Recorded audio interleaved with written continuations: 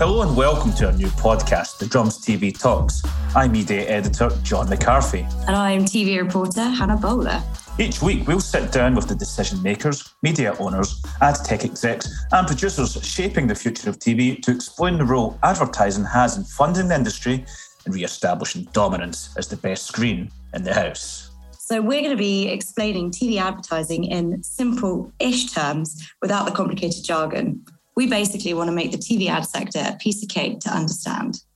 So, thanks for joining our TV Talks. Well, Hannah, episode 5 of TV Talks. We made it. That feels like a huge achievement. Congratulations to us. I'm surprised we're still here, to be honest, because sometimes we're chaos. We are always chaos. We are word people, not voice people. When they told us they wanted to make our words into voices, we were worried a bit. So, this week is Barb. If you're listening to a podcast called TV Talks, you probably know what Barb is. If you don't, here's the Wikipedia page. The organisation was set up in 1981 to provide an industry-standard TV audience measurement service for both broadcasters and Adland. I changed advertising industry to Adland there because I didn't want to repeat industry. Wikipedia is not perfect. So, Hannah, how are you this week? Let's get into the emotions. Get into the emotions. Yeah, for us, it's been a good week. I've been down on the ground at the Drum Labs, doing a lot of work around the Drum Awards. We had the Online Media and the Search Awards this week, which were pretty jazzy, to be honest. The Search Awards, I was struck by how much of a nerd I was because, man, I love that data. Yeah, similarly, I've been going through all the case studies and winners of the Search Awards this week, and I've been like, oh, that's clever. Oh, well done you. You know, well, that's not TV, that's Search. We've went off track. I'm keeping this in though, because it's just great chat. So, back to Barb. Well, back to data, to be honest, because who are we not if we're not data nerds over here, John McCarthy? And who better than to go into data than Barb? Yeah, Justin Sampson, Chief Executive of Barb, also really likes data, as do his clients, which Barb knows how many people watch a thing. Traditionally, that's been on linear TV, and increasingly in the last few years, it's went to VOD. And as of November last year, I think they started measuring SVOD through routers, your Netflixes, your Apple TV. Is it Apple TV Plus? I always forget if there's a plus in there. Yeah, there's always a plus, John. When in doubt, what do the streaming services do? Shove a plus on it. Yeah, that's a great point. And obviously this week we were covering Netflix discovering they might need ads. Will that be a plus? I will bet you good money there might be a plus. That X on the end of Netflix, just give it a little tilt. ITVX did that recently, didn't they? But yeah, so Justin, I questioned him on what Barb have been doing for the last few years and how they're prepared for the future of TV, the convergence, streaming becoming TV, TV becoming streaming. It was really interesting to chat with him. We know that people have been questioning the usefulness of panels as we go into streaming, but he's assured me that all the sort of extra little clip-ons and add-ons they're doing in the SVOD and digital space sort of give them some good footing. I will have to give a warning. I had COVID in this interview and I was holding in a cough for precisely 45 minutes. I was going to edit out the cough I did after Justin left the call, but may well just put it in as a little Easter egg for the people at the end, because I know everyone loves thinking about COVID and coughing and fluid in the lungs. Maybe we should have watched a podcast about that. I also think people rate authenticity, and sometimes you got COVID. Also, sometimes your microphone is broken in the instruction, and so second apologies, disclaimer, poor audio, sorry. Yeah, well, Hannah, I'm glad you brought it up. Our audience will be wondering why a person with arguably the best voice on the podcast, I'll let them decide, is sort of in a cavey, echoey chamber. And listener, that's actually because she is in a cave. Hannah Bowler, our TV reporter, does dwell in caves. It's on the record. Anyway, let's stop messing around and let's get into the interview. All right. Well, I'm looking forward to hearing everything that Justin's got to say. Justin, it's good to meet you. Before we jump into the more technical aspects, why don't you remind us what Barb's role in the media ecosystem is, why it's important that advertisers have access? Sure. Barb is what's known as a joint industry currency. And that sort of conveys the idea that we are created by the industry for the industry. And we, at the heart of what we do, we fulfill three purposes. So for program makers, we deliver insight on a daily basis to help them understand people's viewing choices, which guide the investment decisions that they make in not just what kind of programs they make, but where they distribute them and how they distribute them.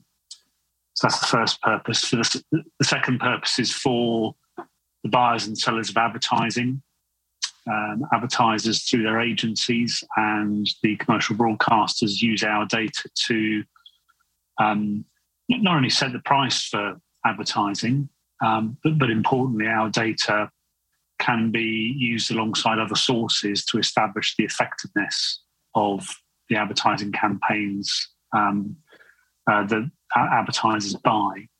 And the third important purpose is to help those involved in regulation to assess how media services are operating within regulation and notably in line with public interest. So those are the three purposes that our data, which is delivered on a daily basis, are used across the different parts of the industry. So that's essentially what we're here for. That's the existential question answered. We know why we exist. Not everyone can answer that. So there you go. And maybe we could briefly dig into how you collect that audience data and how that changed as of November 2021. I think you called it a once-in-a-generation upgrade. Yeah, and actually, it's worth saying. So Barb launched in 1981. Sorry to go back even further, but ever since then, we've been dealing with a dynamic market in which the distribution of content is fragmenting. So the first example of fragmentation we had to deal with was the launch of Channel 4 back in 1982, because there were only 3 channels when we started. And we've continuously evolved the way we measure audiences to keep up with the changes. And then before I talk about specifically what happened in November 2021, just to answer the sort of broader question about the data sources that we use, a big change happened about 5-6 years ago. Until then, we relied solely on information that we collected from a panel of homes distributed around the country, carefully selected to ensure that the panel represents the breadth of UK society. And we collected data from these homes, actual viewing behaviour. And 5 or 6 years ago, we took a big step forward because we also started collecting from streaming services census data. So the broadcasters embed in their apps, BBC iPlayer, ITV Hub, or ITVX as it will be, all 4, they embed a bit of software code, which means we collect granular data about viewing whenever anybody in the country, not just people on our panel, but anybody in the country is watching those services. That's what we mean by census data. And so what we're working with is 2 data sources now. We've got the panel, which is tremendously valuable in giving us rich insight into how different types of people view different types of content. And then we've got the census data, which is really robust. And from a researcher's perspective, virtually the margin of error is virtually nil. To give you an idea of the volume of viewing to streaming services. So we integrate those 2 sources through a technique that we call dovetail fusion. And so that was a really big step in terms of how we collect data. Now, the big thing that happened in November 2021 was that we were able to expand the range of services we were reporting audiences for. But prior to that, we had reported audiences to services that have chosen to participate in Barb. But the dilemma this gave us was that there were very significant services, Netflix, TikTok, YouTube, Disney+, Amazon Prime, who hadn't at that point decided to participate in Barb, but whose audiences we suspected were very significant.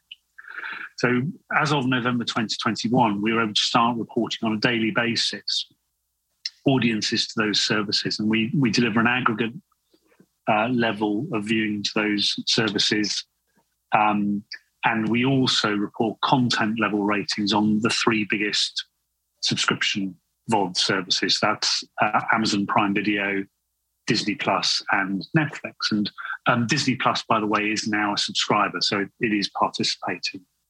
So that's the headlines there, which hopefully gets your question, John. It certainly does. And it's interesting that we've added on the blind spot, if you like, the SVODs. And it's also interesting to see Disney Plus coming aboard. It sees itself very much as maybe one of the TV guys than the streamers. Interesting. They were the only SVOD platform to grow in the fourth quarter last year, which is indicative of the difficulties they might have ahead as well, the subscription services. So it sounds wise that they would also want to see how the market share is panning out. I wonder what value this VOD access sort of provides your partner broadcasters. I think whether you're an established linear broadcaster who's seen an increasing, to your words, blind spot in the Barb data, we have called it unidentified viewing, or whether you are a streaming service that until now has relied on the data you collect from the devices that are being used to watch your services. For both those groups of people, I would argue that if you're interested in getting more people to watch more of your content, you need to understand what they're watching when they're not watching your service. So for the linear broadcasters, they wanted to look into this unidentified viewing and understand what kind of programs are people choosing to watch on Netflix and Amazon Prime Video. And I would argue to the likes of Netflix and Amazon Prime Video, if you're only relying on data that you're collecting directly from your subscribers, you're missing out on understanding what your subscribers are watching when they're not within your walled garden. And so I think there's tremendous value in these data for all services, whether you're a linear, traditional linear broadcaster who's expanding your streaming services, or you're a streaming service that's trying to get another increasing amount of time in front with the eyeballs of the UK population. And I think it was recent research from your organisation that saw, was it households with access surged past 19 million. John, the 19 million, that's 19 million households, and there are 26 million households in the country. So it's more than, it's well over 2/3 of homes that have at least one SVOD subscription. Let's take it back to the point you made about advertisers proving the effectiveness of their buy and also the pricing element. I would just like to sort of hone in on how your data helps them make these decisions. So ever since we started back in 40 odd years ago, we've worked with the industry to define the techniques needed to identify as accurately as possible the audiences to individual adverts. And from that, we're able to help agencies at pre-campaign stage to plan and work out which types of airtime they should be buying into to get to the audiences that their advertiser clients are interested in. We've also, for linear advertising, sort of provided post-campaign validation of how many people actually saw the ads as well. So we've provided our fully rounded pre- and post-campaign validation for linear advertising campaigns since we started. Very importantly, I think we've also taken the view that if people want to take our viewing data and combine it with other sources, brand awareness studies, shopper studies, then they can do that. And by doing that, it becomes very possible to understand the effectiveness, not just in terms of how many people were exposed to the campaigns, but what outcomes did it drive for the brands in question, whether it be awareness, attitudinal shifts, actual product sales. So we've provided that service since the early 80s, and we continue to do so. Yeah, you don't get anywhere without that big reach number, first of all, and then I think I think we also need to reflect on the fact that marketing campaigns have a range of different objectives. It's not like they're all trying to build awareness, they're not all trying to change attitudes, they're not all trying to drive sales, and sometimes they're trying to do more than one of those things. So proving effect is quite tricky and is going to be quite unique to the advertiser and the campaigns that they're working on at any given moment in time. I'm sensing a lot of headaches in industry. When it was a hammer, you would hammer nails, but now everyone's expecting a full toolkit. They're trying to sell directly in their ads, or as you say, the off element was interesting too, where you're maybe a D2C firm and you're raising awareness and selling pillows with a QR code. I don't know, but no, that's someone else's issue to solve. But I think an important ingredient to solving that is being able to link that outcome information back to exposure information, and we provide exposure information in a way that's trusted and reliable. Yeah, and that's not going to change anytime soon. Obviously, in November, you had your big launch, but how are you future-proofing the business with the linear viewing sort of ever so slightly just skewing down every year? As you say, you've always been prepared for the fragmentation, and you provided the timely reminder that Channel 4's introduction was just another example of that. But yeah, can you sort of give us an idea of what you're prepared for this year? Well, one of the things that we know is an increasing part of the conversations that advertisers are having with broadcasters and other media platforms as well is being able to deliver what is called either addressable advertising or personalised advertising. And this is something that we recognise is going to be, I think, a growing part of the commercial relationships between advertisers and broadcasters, and we've actually kind of prepared for this already. So back in 2013, I think it was, Sky launched AdSmart, which is for those of you who don't know, it's a way of personalising ads within a linear ad break. And we worked with Sky from the launch of AdSmart to ensure that whilst we weren't providing the trading currency for AdSmart, we were providing transparency in terms of ensuring that the linear advertiser who'd been swapped out wasn't being charged for that ad. But also we've been reporting to the industry for the last 9 years now, the volume of inventory, the volume of Sky inventory that's being used for AdSmart, and then Sky transacts directly with advertisers using its own data. So that provides a template for us to build on for all the new addressable advertising products that we know are being launched and developed by the commercial broadcasters. This is, I think, going to be a big part of us providing sort of very sort of flexible but transparent reporting for the industry going forward, and us ensuring that our data are relevant to the way that advertising campaigns are being planned and bought, not just now but in the years to come. So that's something that we continue to work on.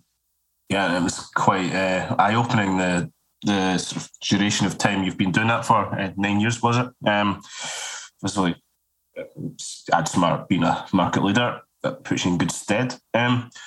Now, being Barb, having that insight into all of the consumer viewing of entertainment over the last few years, I wonder if there's any interesting trends you can share of consumer viewing on TV, maybe these last few years, or perhaps anything you've found out about audiences since you added on this SVOD element?